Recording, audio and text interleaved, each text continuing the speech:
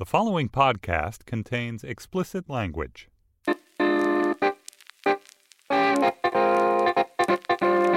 Hello and welcome to Sex Lives, the New York Magazine sex podcast. I'm David Wallace Wells, and with me today, I guess it's not always since I've been away for a little while, but usually, is New York Magazine sex columnist Maureen O'Connor. This week we're going to be talking about... Hey, Maureen. Hey, David. I'm so out of practice. This week we're going to be talking about waiting. Maureen, do you want to tell our listeners a little bit about why we're doing that? Yeah, I'm really, really bad at waiting. And I recently had a few conversations, read some articles about the idea of waiting for love, waiting for sex, the sort of romantic holding patterns we put each other in, and what kind of person you'd rather wait before you start dating them or not. And this concept was so completely foreign and strange to me that I decided we should have a couple guests on to explain how it works. So those guests are Erin Gloria Ryan, who's the deputy editor at Vocative. Is that how you pronounce that? Yeah, it's vocative. Vocative? Oh, it's sorry. like evocative without the E's. I think I've had that explained to me, maybe even by a guest on this podcast. Yeah, but Ben Reinegar, her coworker. Anyway, welcome, Erin. Thank you. We're also joined by Maureen's good friend and sometime collaborator, the writer Jason Chen, whom loyal listeners will surely remember from our episode about sex dreams, in which Jason told us about a dream in which he blew his dad. He's like shamefully looking down right now. For the record, I was told that was going to be anonymous, but I'm all good. It's cool. That's me. Wait, do you not want to take credit for that? No, it's all good. It's out there. Our friends know. Yeah, I mean, if you listen to the episode, you discover it has nothing to do with sex, like actual sexual things. We all learned so much that week.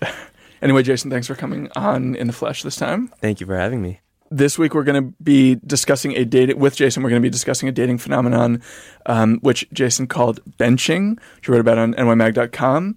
Benching has replaced ghosting as the most annoying thing a person you're trying to date can do to you. So maybe we should start there. You want to tell us about what benching is? Yeah. The idea sort of came from something I was talking with some college girlfriends about. We sort of were describing annoying behavior that men were doing to us, which was, you see a guy, you go on a couple dates, and then it sort of peters off.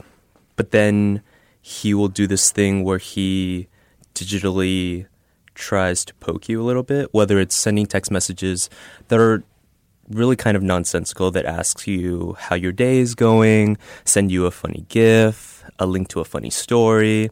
He'll do things like double tap an Instagram post. He'll view your LinkedIn profile. And then when you're like, let's set up a date, exactly, he replies with like a cat gif. He's very like evasive, or you guys make plans and then he always ends up having some other thing come up. And we decided that this was this kind of mindfucky behavior that you do to somebody that you maybe kind of like but haven't really decided about, and it's a way to keep them in play or on the bench, so to speak, without actually moving forward or getting rid of them completely. So we decided that it was called being put on the bench, and I decided to write a story about it. Is it always like a bad thing if you're on the other end of it, or are some people like happy to be like on the team at all? I feel like it's only a bad thing. I feel like if you're not the one, it might say something about the way I like to be in a relationship, but I would prefer to be the one in power. And so I would like to be the one deciding when things happen. Are you guilty of having done this? That is also part of the discussion.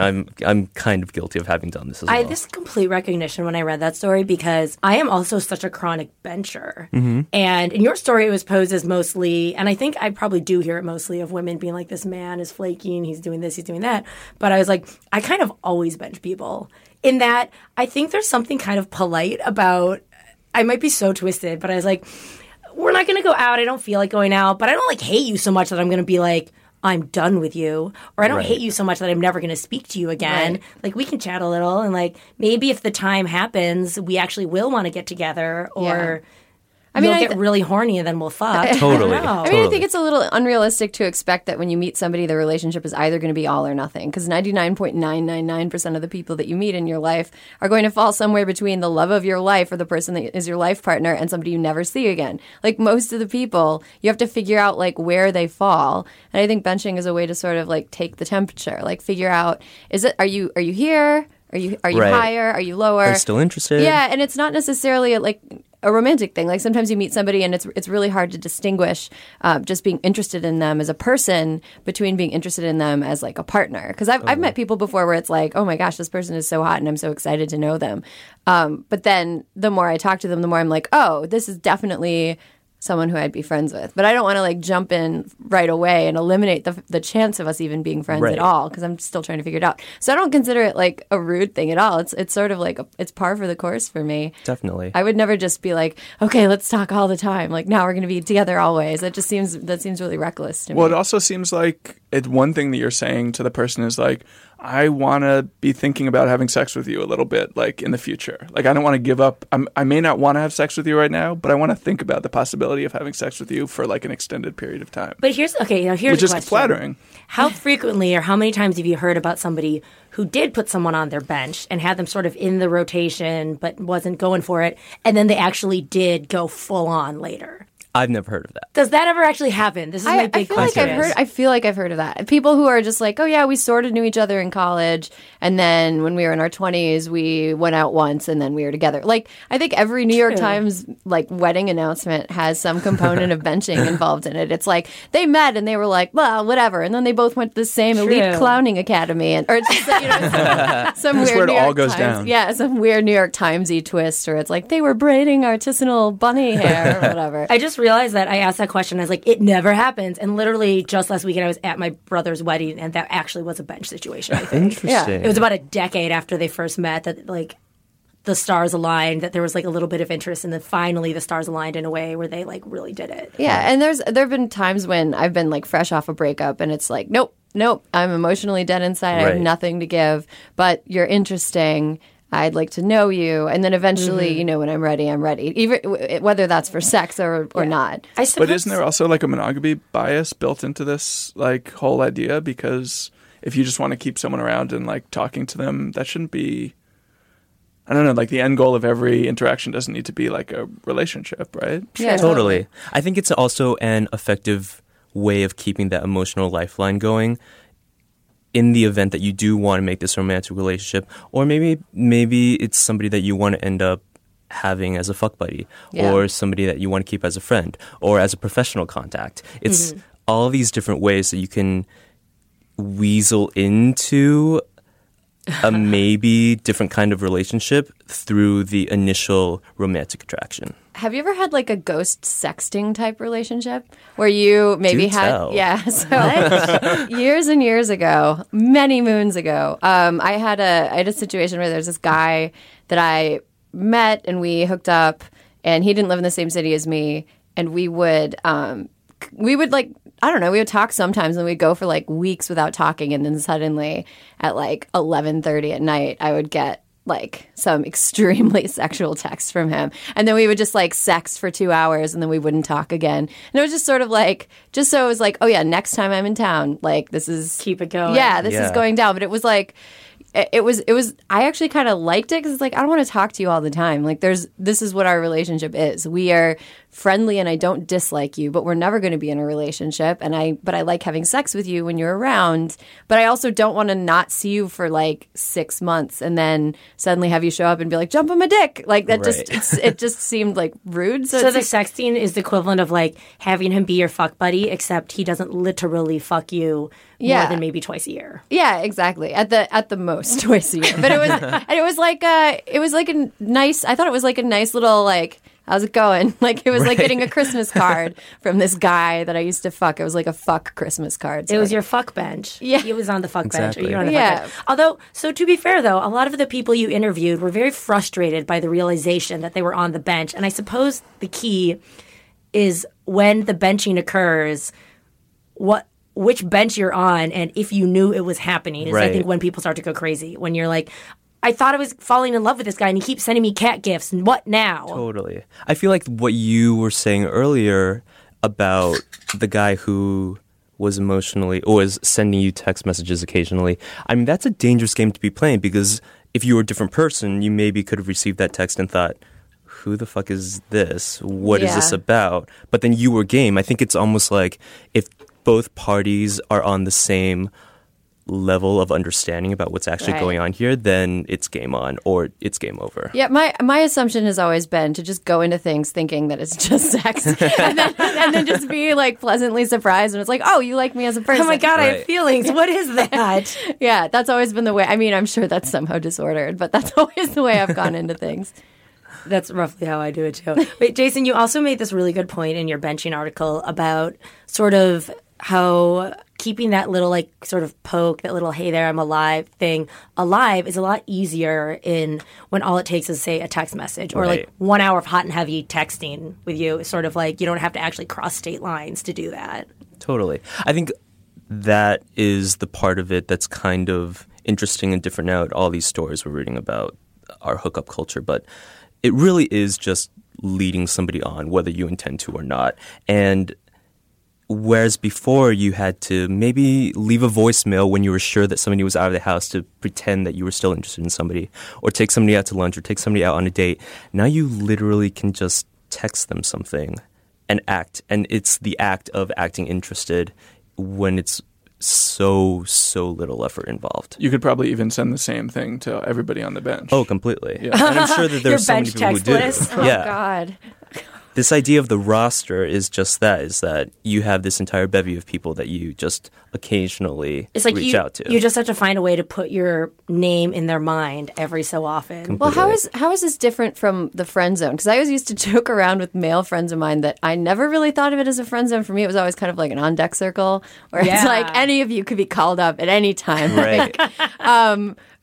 What's the difference? Or is it the same thing? I feel like it could be the same thing. I feel like the friend zone is the place you put them, and benching is the way you get them there. You know what I mean? It's like the means versus the end. Isn't the meaning of the friend zone sort of like it's over? Like there's no possibility of them I think what we're saying is that Aaron and I are both the kind of girl where we're like, there's always a possibility. Right. The friend zone, anything could happen. But I do think traditionally, I think the friend zone is supposed to be that like, oh, it's never she didn't want to bone me. She said, how many people have you said, let's just be friends and actually stayed friends with? Oh, like none. There's been a few. I've been in like a series of long relationships, and whenever I'm in a relationship, I'm pretty straight and narrow about not violating anything like that. But sometimes I'll meet somebody when I'm in a relationship and I'll think like this person's really interesting, and it'll just be like in the back corner of my mind and I won't act on it. And then there'll be times between where maybe I do. That's when you call. Right. That's when it's like draft day. Right. I feel like some people like would 7 call draft that picks. Yeah, right. Exactly. Would be the back burner. Is that if you're in a relationship already and somebody is a potential love interest, and that person isn't necessarily the friend zone, but is on the back burner. All these like crazy so many terms. metaphors. I know. But what interests me most about it is what you started off talking about, the power dynamic, that it's not just about like lining up potential future people or people you don't want to dismiss totally. It's like sending the signal to those people that you're giving them like a little bit of a stiff arm. You're right. I want you to know that I'm not into you right now, but I also want you to know that I'm like not done with you yet. Definitely. And like it's up to me to determine when you're coming back. Right. That I'm the one deciding. Yeah. Yeah. It sounds like it's the most brutal when the party that's being benched has like real feelings. Does that happen often? Like, I think a lot of times, like, two people will meet and it won't be great, and people will sort of come to a mutual, gradual understanding that it's not great. Do you think it's usually there's one party that's super into it and one that's not? Aaron, you're such a special human being. Every conversation that I have with gay men and girlfriends is trying to decipher this Rosetta Stone of a text, and it's like, he just doesn't like you. But you, as the recipient, are so into it. Yeah. Yeah. Yeah, I don't know. Aaron, either this means that Aaron lives in a world of like mutual communication, or it means that you're benching everyone and they're all crying right now. I would never have sex with a person capable of crying. And then there's this whole other category, which I know, Maureen, you were eager to talk about, which is like you kick someone off the team, hoping, waiting for like a decade, 2 decades later when they return in like a new prime, right? Yes. So my thoughts on benching took a whole new dimension when I was in Philadelphia with Aaron, where at the DNC, and we were watching all these like gray-haired politicians. And actually, the one that like sparked this whole conversation and thought was when we're watching Tim Kaine. I'm like, God, he's such a he's such a like soccer dad. Look at this like dorky dad. And Aaron goes, yeah, but have you seen? And she like quick Googles like young Tim Kaine. Everyone listening, if you're near a computer, Google young Tim Kaine because the results are shockingly sexy. Yeah. And so I was like, what the hell? And then Aaron was like, I know, right? And I was like, I mean, I guess if someone's hot, they will eventually stop being hot. And then Aaron very brilliantly says, oh yeah, but watch this. And then she shows me young, I believe, John Huntsman and old John Huntsman. Yeah. Opposite. He got hotter with time. He got incredibly hotter. He's like, and he keeps getting better looking. Because he was so dorky looking when he was young, and then somehow he aged into being this sort of like rugged silver fox. Yeah. And it just so happened then after that, like 2 days later, I was like, poking around Facebook, I discovered a bazillion people sharing this one story on Elle.com that was very similar in nature. How has Jeff Goldblum gotten even hotter? He's now 63 and he's looking like so fucking hot. And then they're like, and he used to always play like awkward dorks when he was younger. And they see the younger pictures and you're like, what? How did that happen? My whole like understanding of aging and sexiness has been turned upside down. And then we then realized that like it's the equivalent of being a grower or a shower, but in life. Like, did he start out so hot and you saw the full potential and then, he got a little bit better, or like, was it like super small potential, but then all of a sudden, I think it's actually just that sometimes when somebody's young, even if like they're just like awkward and dorky, right. The thing of like it's like their adolescence lasted like really long. Like I feel like some dudes don't actually reach their like well-groomed potential until they're like 40. Yeah, I think so, and I think also there's sometimes guys are naturally like, they it's hard for them to put on muscle, and they but as they get older, like their metabolism slows down, so they can start like being normal size. Yeah, and like when they fill out, then they look. See, it's better. interesting you say that because I'm just looking at this list that Maureen put together, which includes also Marc Jacobs and Daniel Craig, and I sort of feel like the lesson is almost the opposite, which is that it's about men who happen to get really thin. Like John Huntsman is another example. Yeah. But Marc Jacobs may be like the most representative one. Like nobody thought that he was attractive when he was like a young... When he was all schlubby? When he was like... I mean, he was never like a fat dude. But like he was... then like he really slimmed down. His like features got way more defined like in his like mid-30s or whatever. I think there's some guys that are both though. Like I think James Spader is an example of both because... You think James Spader is hot now? Yes. What? Oh, what? Well, Aaron, okay, wait. what? So no, listen. So my like womanhood awakened the first time I watched that movie when he was it Pretty in Pink where he's like smoking a cigarette and he goes, "You're a bitch." Like I was like, I'm alive. This is great. But then like I think that stuck with me. So it's like he had that confidence at that age. Like imagine like how awful he is now. Like imagine how like sexy awful he is now. And that's sort of my my whole thing. Are you into him in Sex, Lies, and Videotape? Or I haven't seen that. Do you know what it's about? I would imagine Sex, Lies, and Videotape. So he plays like an impotent pervert who like gets off by taping women talking about their sexual experiences. Oh. But it's like in his early like, it's not quite Pretty in Pink, but he's like probably in his mid-20s when he did it. Okay, I'd probably like that. I would probably like that a lot.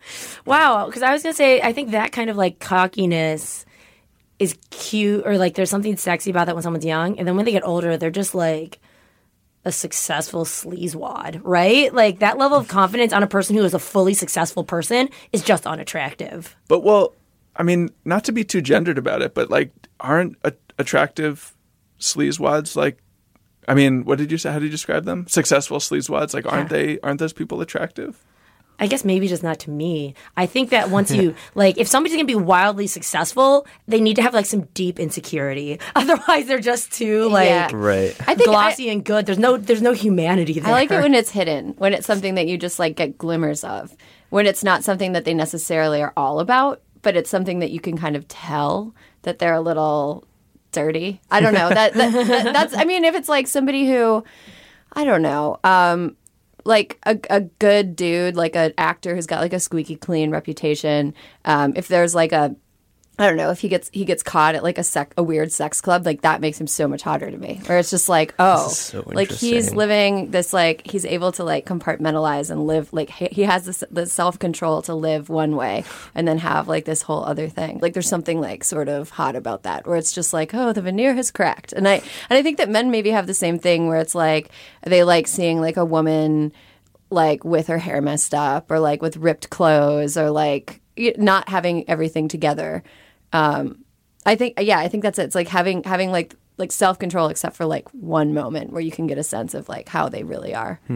I had an alarming moment when I thought I was going to see these pictures from when I was 16, and I thought it was going to be like me. Like, this is so weird. An ex-boyfriend who's getting married was like, found these old pictures, thought I'd send them over to you before I delete them. And I was like, what the fuck is this?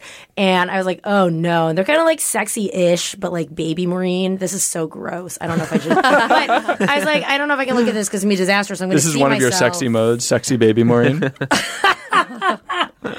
No, but I was about to look at these pictures from when I'm 16, and I was like, I don't know, this might be upsetting to me. Like, that must be peak hotness, and I'm just going to feel old and ugly. And I took one look at them, and I was like, holy shit, I was so gross when I was 16. There's like zits, and I'm like weird looking, and I'm awkward, and it made me feel so much better about myself. I think the weird idea that like people are the hottest when they're like in their late teens is really crazy. That's a John Cougar Mellencamp myth. That's a Yeah. John Cougar Mellencamp myth. Hold on to 16 for as long as you can. What the fuck? Yeah. No. Nope. Definitely do not hold on to that for any length of time. I remember I used to get really mad when I was like a teenager, and it's, you know, like a like relatively smart girl, like in, you know, Minnesota, and everyone was kind of like, sure, like no boys are going to date you now, but when you get older, you're going to be a catch. And I used to fucking hate that so much that I was like, I don't care. Like I want a boyfriend now, you know? And I realized you didn't actually like have trouble with guys when you were a teenager, did you? Not that much, actually. Yeah. But to be honest.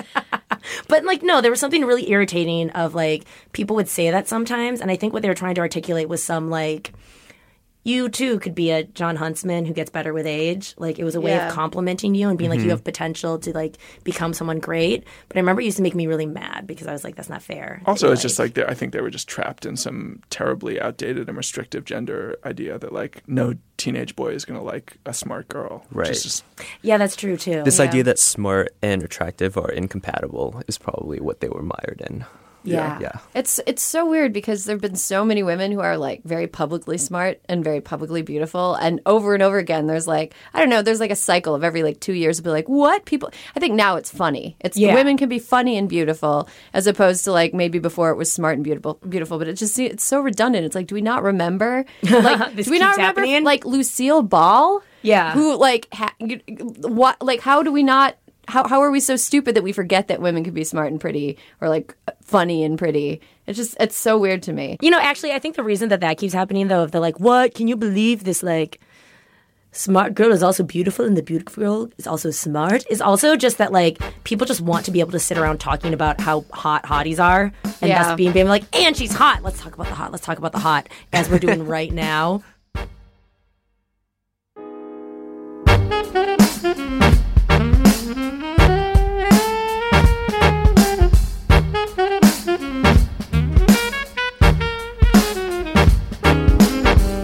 So on that note of the hot politicians, during last week's Political Sex Lives, we discussed the concept of the cuck-servative, or the using of the word cuckold as an insult within political communities. So we actually have a voicemail this week from somebody who is into the cuckolding sex community. Yeah, listened to the show today, and as always, a really great show. Today was the one you dealt with the biliary romance and the whole cuck-conservative cuckolding thing. You guys seemed a little at sea when it came to what cuckolding is all about, so I'm giving a call to give you some information as I've been involved in this scene for a number of years. Basically, within the scene, there are three roles.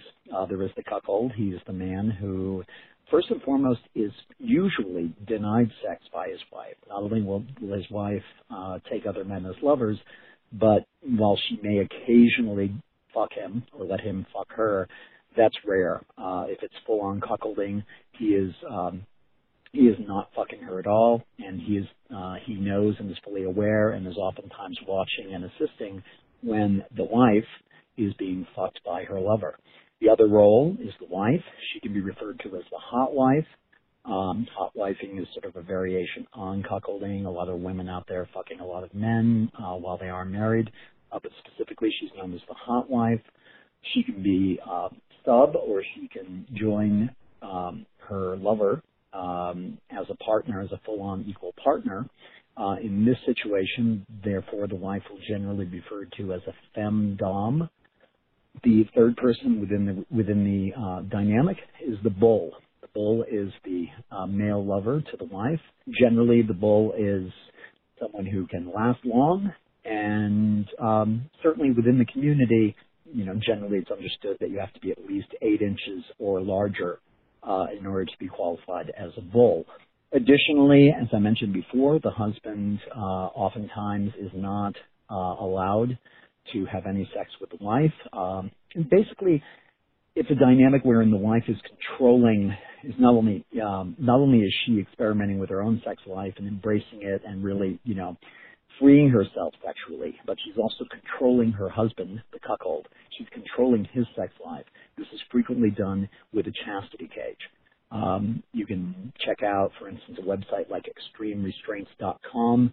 Click on the link for chastity cages, or occasionally refer to them as cock cages. I don't refer to them as cock cages because cuckolds don't have a cock. If anything, they have a little dick or a little dicklet. Okay, so that's where the clip cuts off, but he actually then called back to finish up the thought. So let's listen to that next. I'm following up from the last message I left. I got cut off. I probably went on too long. I'll be very brief.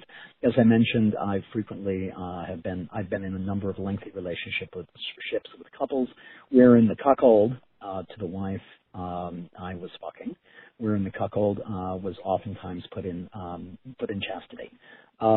Additionally, more variations on the theme. The cuckold is often there, certainly in the circumstances and the relationships I've been with. We frequently had the cuckold prepare the bull's cock with his mouth, sucking my cock to get it strong, to get it full and hard. Oftentimes the cuckold will be fucked by the bull. Just one more humiliation for him. Cuckolding is one other part of the dynamic is about humiliating the cuckold, and the cuckold gets off on this. The last thing, you brought up the race angle. Race is certainly fetishized within the cuckolding community. I am a white bull. However, there are a lot of black bulls. Frequently, the phrasing will be, a couple is looking for BBC, which does not stand for British Broadcasting Company, but stands for Big Black Cock. There will also be couples who are looking for BWC, Big White Cock. So, as I said, it's fetishized.